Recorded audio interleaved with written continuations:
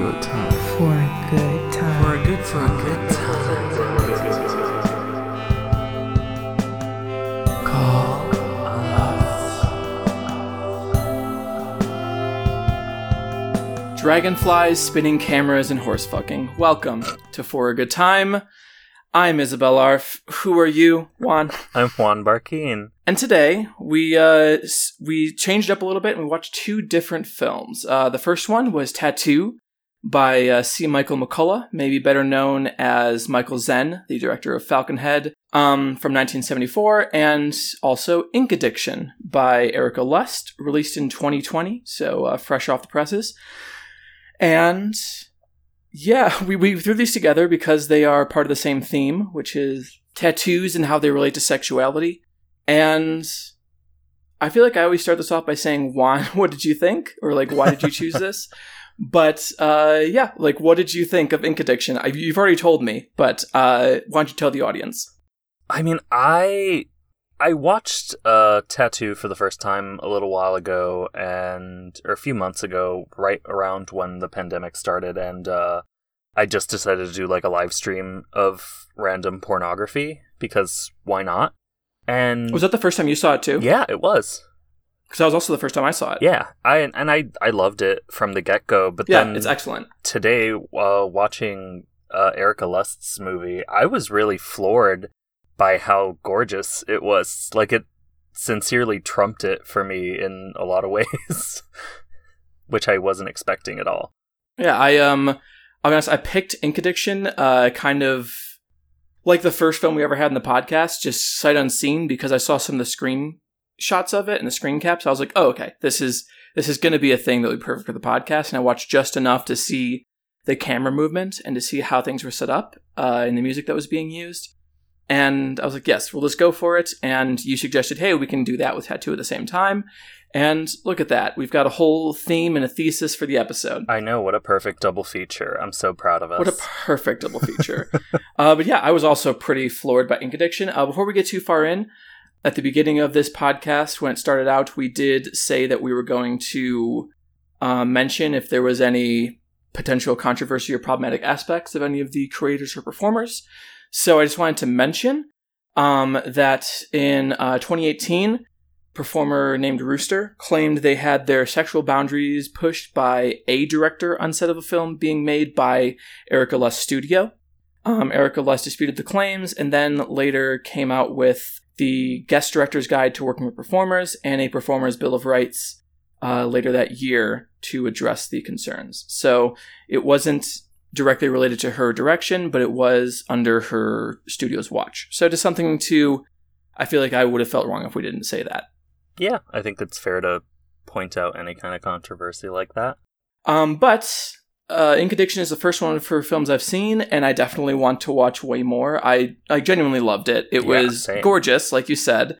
The way it was shot was really interesting. I will say a little bit too much spinning camera. At a certain point, I was like, okay, let's go to the next thing. I got you. It's cool. Like, there were two things about it that I thought, at first I was really, really interested in it, and then eventually, like, once it petered out, I was like, okay, great. Good job. We found a better way of doing things.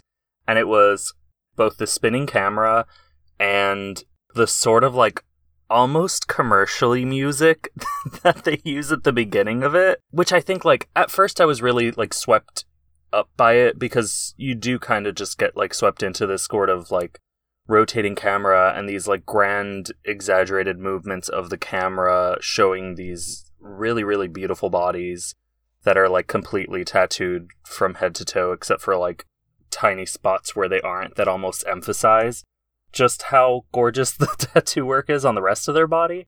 And it's like watching them all mix together in like just like this wonderfully orgasmic collection of bodies melting together while the camera's rotating and while this really heightened music is playing is really, really beautiful. But then once the music disappears and it just turns into this like silence and collection of like really intimate sounds, I found it so much more erotic and so much more exciting to watch. Yeah, but I don't think it could have been that the whole time. Of it would have course. been a little bit much. But I feel like we should actually say what these movies are for people who aren't aware fair. of them. So Tattoo is essentially a series of men who are getting tattooed and talking about their sexual fantasies while it's happening. Directed by, like we said, C. Michael McCullough or Michael Zen, is that right? Yes. Who is famously directed the very good gay porno Falconhead, which when you brought up to possibly watch again for the podcast, I was very much like, no, I don't want to do that.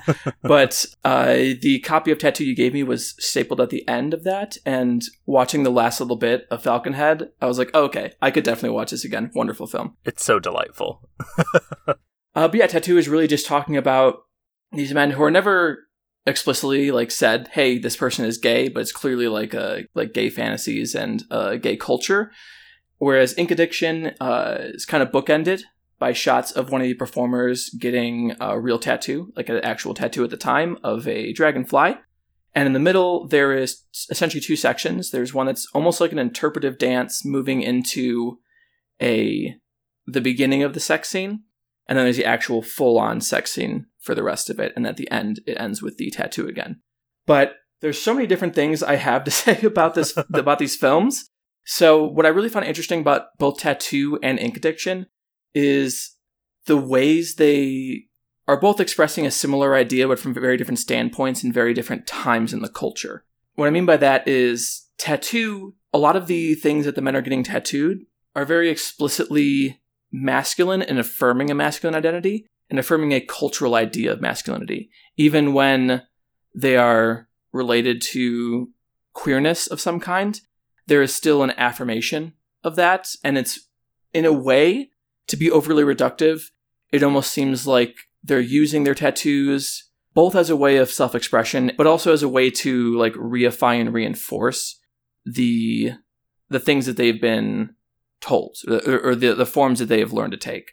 Whereas an Ink Addiction, to me, like, stepped up a little further in time, and a lot of time, like, it seems their tattooing is more of an expression almost in the very literal sense, where it's like squeezing something out of them, like pushing something out of them that wasn't visible beforehand, and they're making new things visible that weren't previously there, and becoming more of themselves through that, in the same way that I think a lot of body modification does. And I think that's my broader point in general, is what I'm really interested in both films and what interests me in body modification in general is A, why people do it, but B, why society fetishizes it.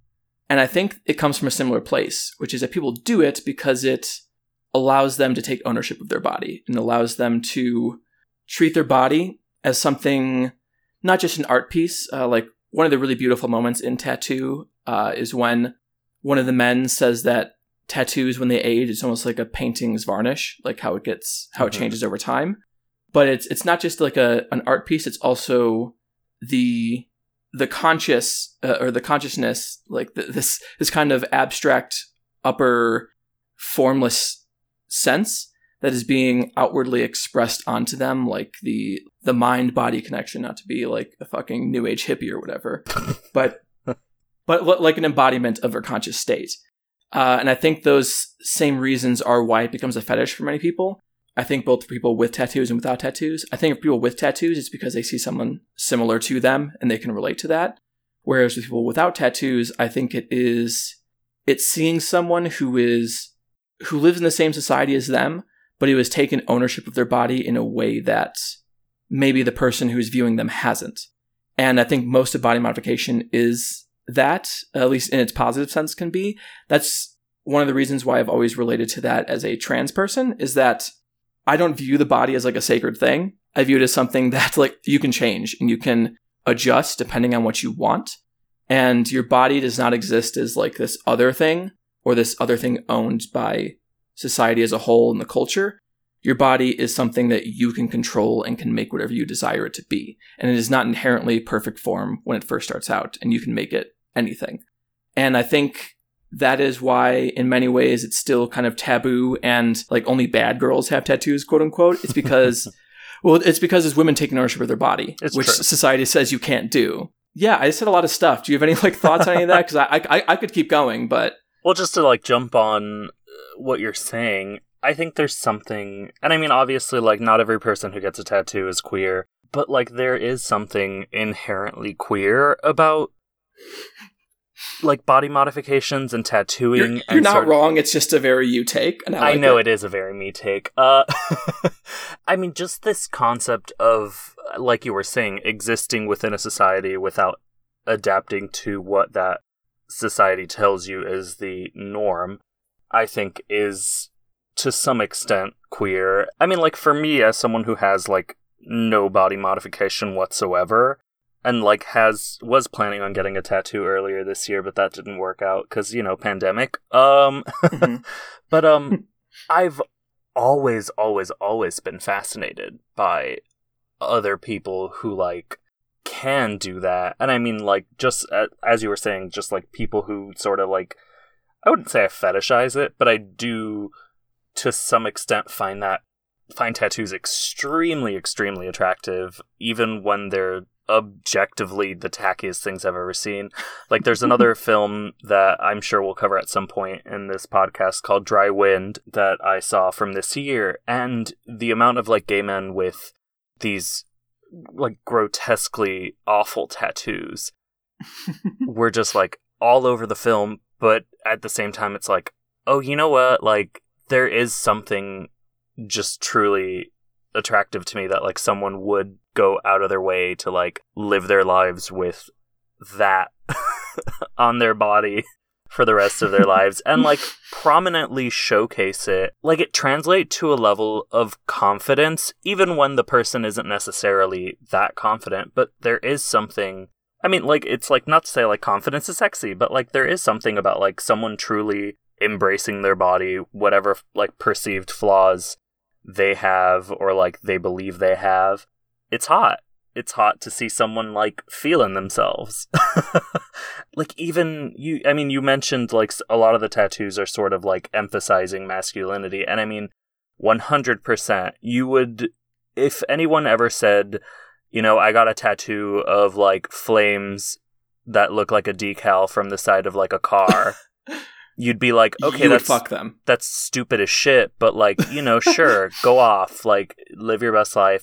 And then if they add on top, like you would think immediately like, oh, that's a straight man. But then to have a close up of like a spread ass with those same exact like fire decals surrounding the asshole, it's like, oh yeah, this is just like gay men emphasizing masculine attributes, which like in the 1970s, 1980s was like the thing to be when you're gay, is like hyper masculine. And it's like appropriating those traditionally masculine features into a situation which society would consider unmasculine in many ways, like Kenneth Anger. I'm sure we'll talk about Kenneth Anger at some point. 100%. But like the whole like leather jacket, like the leather daddy thing is so much of that. It's like parodying traditionally masculine clothing, which is fascinating. And I think that it's one of the reasons that I really like tattoo, but I also think that a lot of discussions of masculinity or femininity and other things like that in culture get so blurry and more complicated and can be reduced far too much when we're talking about queer culture. Mm-hmm. Because if you're a gay man who is emphasizing traditionally masculine features, that is not the same thing as a straight man doing that. In fact, it is a counter-cultural move to say like, yes, I'm a gay man, but like I'm not going to be the person you think I am. I'm going to emphasize the other things that I want to emphasize and be this other thing that I want to be. And in many ways, be even more intimidating and even more traditionally off-putting in certain ways. Well, it's interesting because that kind of like weaponization of masculinity works sometimes, but then you also have the people who have to, or the people within like gay culture who try to, instead of emphasizing those things, kind of try to blend in as much as physically possible with straight culture, which I find like, I don't want to say like I find that deeply annoying because, you know, like to each their own, but it's like you end up with Pete Buttigieg. Well, either that or it's like mask for mask, no fatties culture. Yeah, exactly. It's simultaneously like fascinating, but also deeply depressing. I think it's like part of the normalization of like gayness in society is that obviously 100%. once a lot of people see the opening, especially like a lot of white dudes, white cis dudes especially, when they see the opening, like, oh shit, I can just have all my privilege back if I just pretend that, or if I just, not even pretend, but if I just act in a way that is something that straight people will be okay with. Yeah. I can get all those advantages without having to like deal with the fact that a lot of people who would be part of my community or who I should be caring for don't have those same advantages. Absolutely. But yeah, especially like when you're talking about the time period of tattoo, when homosexuality was still illegal in large parts of the world, in large parts of just America, not even the world. Sodomy was still legal, I believe, at that time in almost the entire country, if not the entire country. I'd have to look up like a timeline of anti-sodomy laws, but still, like the point, you get the point that I'm saying, and there was a far more transgressive thing to be at that time, and emphasizing masculinity in that way is another way to be transgressive. And I mentioned the guy that I really like in tattoo, which is this guy who he mentions that he tries to pursue all of his fantasies. And when he's getting the tattoo, he says, this tattoo is like getting this tattoo is one of my fantasies. And it's a horse, like breathing, or a black stallion breathing fire. And he's like, I always wanted to fuck a horse, basically. Yep. I'm reducing it greatly. He says it much more eloquently, I will say. He does. It's a very beautiful, like, poetic passage about his fantasies, about, like, power and, like, the feeling of being a stallion, etc., etc. But yeah, he wants to fuck a horse. Yeah. But it goes along with that. When I mentioned like the literalization and the embodiment of like internal processes into the external, where like by getting that tattoo, he's essentially is almost living that fantasy, which is fascinating and such a cool thing that art and externalization of those kinds can do. Which is like one of the things that at a certain point we are definitely going to talk about The Thing, because I think The Thing is actually just a fucking porno. I think like most body horror is that, because essentially body horror is about the body becoming untethered from societal ideas of normal, which is the same thing that body modification is, just in a far less extreme way.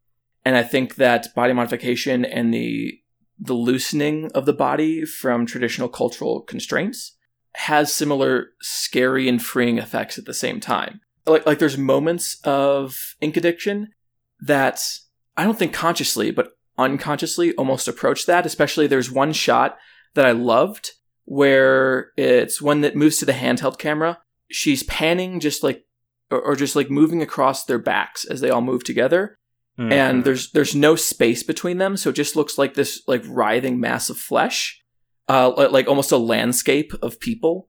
And I love that image both because it is so sexy and erotic, but it's also kind of frightening in a way. Well, yeah, I think it's really interesting because I think both films kind of embrace that sort of like gray space between porn and body horror in very distinct ways. Like, I think Ink Addiction doesn't really emphasize the, I guess, almost process of tattooing as much as Tattoo does. Whereas, yes, like, Tattoo, it's like Michael Zen basically just kind of like treats the tattoo pen as a phallus, just quite literally like in and out, drilling one constantly. Yeah, it's penetrating your skin. Yeah. And it's like some of the images he uses are really, while they are like seductive and intoxicating, are kind of really aggressive and horrifying. And it ties into the way he kind of approaches, I would say, more Falconhead 2 than Falconhead. And it's very like almost Clive Barker adjacent. Yeah. I mean, that's a lot of queer erotica. Like Clive Barker, which I'm sure we'll also talk about at some point, because I fucking love Clive Barker, and I love the fact that he's completely unashamed to like be depraved and to like I will hear queer people. I think this is the dumbest take in the world, but of course this is our podcast, so we need to bring up the dumbest queer takes we've ever heard. Which one today? I mean, I have seen and heard people say like, oh, like Hellraiser and other things like that by Clive Barker are just reinforcing this idea that like gay people are inherently perverts. And it's like, no, that's not what he's doing. No, that's so fucking stupid, but yeah, it's so stupid because like playing in a limit experience like that, which I think is the it's not Baudrillard, who was it? It was someone. Someone, this is a phrase by someone, the limit experiences, like those edge of experiences. Mm-hmm. By playing in those spaces, he's able to emphasize the way that those things are present everywhere. Like when you talk about, like, tattoo is, like you said, aggressive and sensual at the same time, but it also feels very, like, the way that it's shot, a lot of it's shot in relatively low light as well. It feels intimidating and it feels a little bit scary, but in a good way, the way that a lot of other sexual acts can be scary. And the different ways that by decoupling sex from procreation, queer life, and therefore the porn that comes from it, is able to find new kinds of sex and new things that are sexy. Instead of it being like, well, penetration is a penis going into one of 3 holes. That's what you got.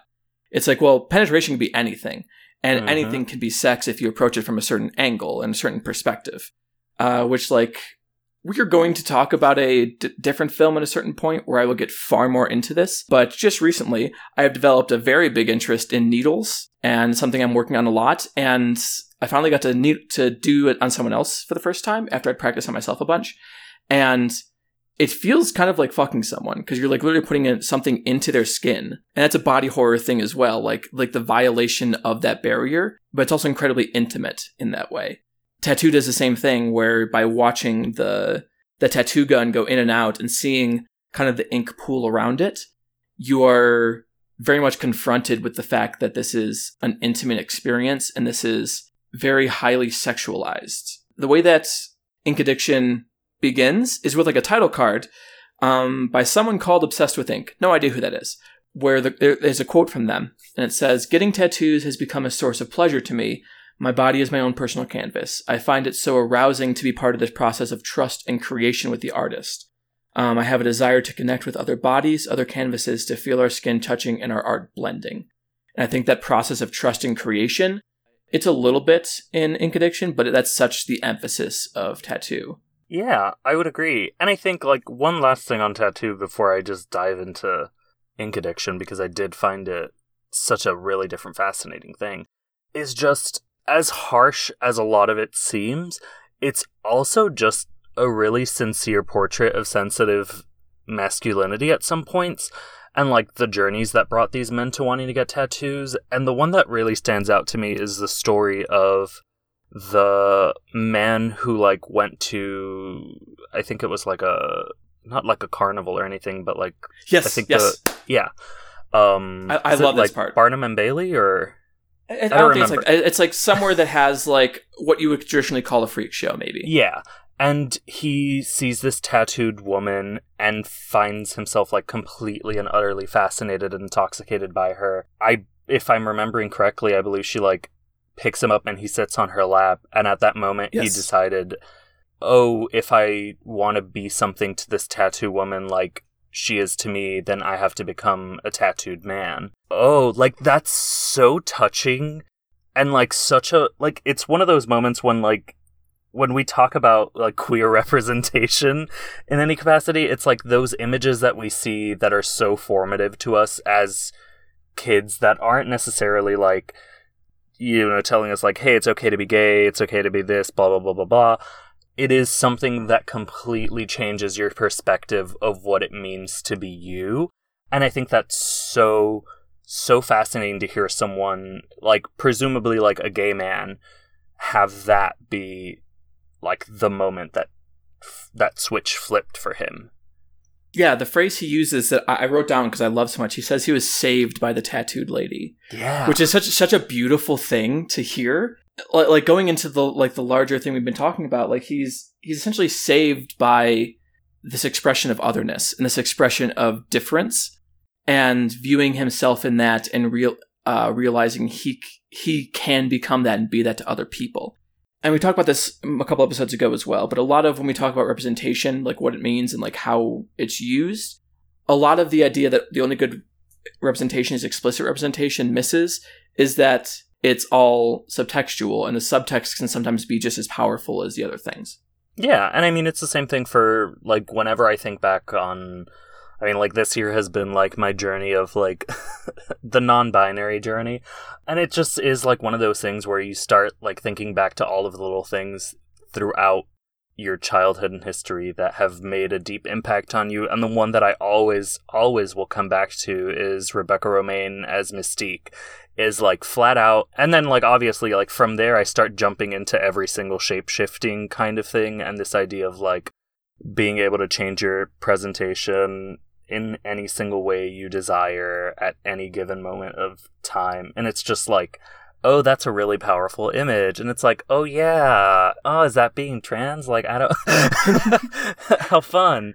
And I think like I wish that those movies weren't associated with such a piece of shit, because like there are such good use of queer themes, because obviously there's like explicit ones in there, or relatively explicit ones that everyone picks up on, but like the Mystique stuff is so fascinating because she pretty freely goes between like anybody. Like there is no boundaries on who she can be, and that is, I mean honestly like a pretty revolutionary statement to just throw into a superhero movie. Absolutely. And I think something that I find really fascinating about Ink Addiction, just to like tie it back in, is just I have never seen performers looking so comfortable in their bodies and with each other. And with like it was honestly really impressive to me, because it felt very, very, it didn't feel as staged as I was expecting from its like introductory dance sequence and stuff. Once the sex scene started, it was so intimate and so playful. And it's just in those little gestures, like there's just one scene that anytime this happens in like a porn film, I'm always just overjoyed, because I'm like, oh yeah, that's what it's actually like. It's just one of the performers is eating another performer out, and they just like, they stop for a minute, they look up, and they like start trying to get something out of their mouth, and it's like, oh, they got a hair stuck in their mouth. Mm-hmm. And everyone's sort of like laughing about it, but it's not taking away from the fact that they're fucking, they're having a good time. This is a pleasurable situation. All of these sensations are heightened because of the fact that they are comfortable with each other enough to be able to stop and be like, okay, I need to pull a hair out of my mouth. Let's keep going. I wrote that exact same thing down, because so much of porn is like dead set on being serious and sexy the entire time, that it doesn't, especially like mainstream porn, that it completely ignores the fact that actual sex isn't this thing where you put on like your serious hat and like you can't laugh, or you can't make a joke, or you can't like readjust in an awkward way because you were sitting on your hand or something like that. Like that's just part of actual sex. And I agree, so much of Ink Addiction really did feel, I mean, for lack of a better word, real. We talked about a couple episodes ago, the Belladonna Sasha Grey flick, and we talked about the line between real and fake there. Whereas this one, obviously there's an artificiality during the dance sequence. Sure. During the actual like fucking part of it, it genuinely, like you said, feels so natural and feels like actual sex, which is so much genuinely hotter. Like, yeah, I really found it like a very erotic film during those parts, because of the fact that they were so comfortable, and it was okay to make a mistake, and it was okay to laugh at something like that, or to get a genuine smile that didn't seem forced, or didn't seem like, oh, I'm smiling to be sexy. It didn't feel like it was posed as much as it was performed. Yeah, and I think that like that also goes into the way that all three of the performers seemed very comfortable moving between each other, because on a lot of threesomes that I've seen in the past, you kind of get the idea that one person doesn't necessarily fit in as much as the rest, or there is a prioritizing of one performer over the other. And I think something that I found really interesting was all three of them seemed very, very genuinely interested in pleasing the other three. You move from like, you know, like eating out a vagina to like performers like just like licking up and down the shaft of another performer. And I think that's so like, just there is a real sexual fluidity there that it didn't necessarily matter to me. Like, you know, I was never thinking like, oh, are these people like, you know, doing like gay for pay? Are these people like queer? Are these people straight? Blah, blah, blah, blah, blah. It never took me out of the scene ever. Yeah, no, 100%. Like they feel, like you said, there's that naturalness, and there's that sense of general mutual attraction and general mutual, maybe even more important, willingness to interact. Because that is the difficult thing in so much of like threesome or like larger scenes in a lot of pornography, is there's always that point where one person clearly doesn't necessarily want to touch the other person as much as they want to touch some other person. Mm-hmm. And it makes it a little awkward and a little strange. Whereas in the good threesomes I've definitely had threesomes like that. I don't think that's unusual, although I also wouldn't record them for that reason. They're not very fun. But exactly. In ones that have gone well, like I mentioned that, like when you say both of them like licking up the shaft of the one performer's dick, it reminded me exactly of how I've done that with another girl when we were both fucking a different girl. Yeah, I've definitely had that same exact experience with two men. It's great. Yeah. I think it goes along with, there's two other ways that you get that naturalness and that naturalisticness. One is from the fact that there is very minimal makeup. Obviously, there is some makeup because, like, that is how movies are made. But it's not as heavy as you would usually expect in pornography. And the lights are very flattering, but they also, at certain angles, will catch body hair that you usually wouldn't see. Like, especially, like, the very light body hair maybe you have on your ass or on your arms. Yes. Every time they did, like, a side shot of the performer with a penis, I was like... It's like this, like, very, very light brown, almost blonde hair covering, just, like, glazed over the tattoos. And it's like, oh, yeah, that's really, really arousing. Yeah, it's very physical. It's like very tactile. Like, you can imagine running your hand across that. Exactly. This is a different thing, and it's, interestingly, is an artificial construct that makes it feel more real to me, which is... the way the cuts are used, it doesn't feel like they're stuck on an exact temporal sequence. Whereas like a lot of like mainstream porn, even something we looked at like Belladonna and Sasha Grey, where I did say that the cutting was choppier than it usually is in the rest of the film, there's still clearly like a, hey, here's what we did this time, and here's every act in between, we're not going to leave anything out. Whereas this film, it uses its cuts to elide time and to elide exact sequence of events. Like, you don't need to show everyone moving into the right position or everyone doing X, Y, and Z, because that's not the way you remember sex happening. You remember moments, and you remember feelings and sensations and visual things and sounds and smells. And the way that it cut and the way that the camera was relatively fluid and allowed those cuts to happen, I think is one of the big things that I wish more modern pornography would take from, where like you can't do that with like a Gonzo style shooting thing, like without it feeling very jarring. That almost feels like a jump cut, whereas in this film it felt much more natural and much more filmic. Not to be like too blunt about it. It's almost dreamy is what it really is. Yeah, it's interesting to look at like Tattoo and Ink Addiction, like two different types of dreams. Yes.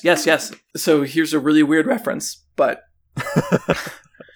we love a weird reference. When I was watching Tattoo, one of the few notes we didn't get to is I wrote down that this music sounds like it all could have been made by This Heat, which, are you familiar with This Heat?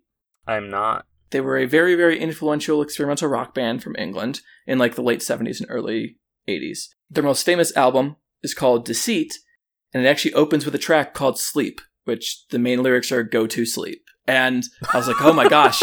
Like connections, like, oh, it's like, it feels like a dream state. And a lot of This Heat's music is very free associative in that same way. And fuck, these are both really good movies. One. Yeah, they really are, honestly. And I hate that now at this point, anytime someone says go to sleep, I immediately associate it with Real Housewives. God damn which it. is entirely a problem for my fucked up brain. But yes, they are both really great films, and I'm actually incredibly excited to look up more of Erika Lust's direction, because that was just like exquisite. Yeah, same. Like even the dance sequences, it kind of, I don't want to say it reminded me of like Wim Wenders' Pina, but like there is just like, I'm always really fascinated in movies that actually take an interest in how like the fluidity of people's bodies and their movement during dance, which I feel like too many dance movies don't actually pay enough attention to the way bodies move. Yeah, like even as someone like me who will defend cats to my dying breath, the big problem with that movie is that it cuts it too much.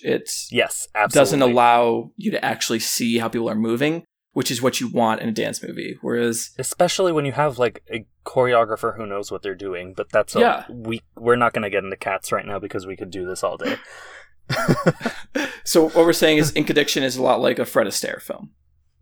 Yes, let's roll with that. Why not?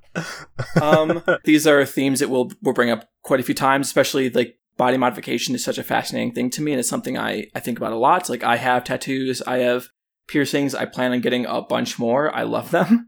And obviously, like as a trans woman, I'm constantly modifying my own body. Like I take pills every day to grow tits. So it's just a very present thing on my mind, and I love the queerness of that and just the mutability of the body and the way that the body can be treated as something besides a sacred space. Oh, we should say Inkaddiction is on Erica Lust's website, super easy to find. Tattoo, is there like an easy way to get a hold of it? For Michael Zent's Tattoo, it actually comes paired with the DVD for Falconhead that you can get at bijuworld.com, which sells all sorts of pornography in terms of like books, DVDs, brochures, like they're fucking treasure trove. Like I'm shocked that someone just sells all that shit it owns. Yeah, and I'm pretty sure they're having a DVD sale that's like 30% off until January 31st of this year. So if you have a chance and you listen to this before then, go buy some porn. Yeah. But as far as where you can find us, I am on my main Twitter at Space Jam Fan. My Not Safe for Work Twitter is Anion's Girl Dick. I had to think for a second there. As I said last time, my Not Safe for Work Twitter is not really professional at all. It's really just naked pictures of me and me reblogging like latex photos. So if you're into that, go for it. And you can find me on Letterboxd at Space Jam Fan. And I think that's it. I have a Tumblr too, but I'm probably going to start watching Supernatural, so I don't want you to be on there because I'll be embarrassed. Juan, where can people find you? You can find me on Twitter, Letterboxd, Instagram at Whoa It's Juanito, WOAH. It's Juanito. And you can find my writing at all sorts of places like Miami New Times and Hyperallergic, and my lovely website that I run with Derek Godon called dimthehouselights.com, where Isabel also writes. Wrote. I haven't written shit in a while. Yeah, none of us have written anything there in a while. But anyway, so, and if you want nudes of me, you can just DM me because I have no shame whatsoever, but I'm self-controlled. I mean, no, there's no self-control. I'll send you nudes. I don't care.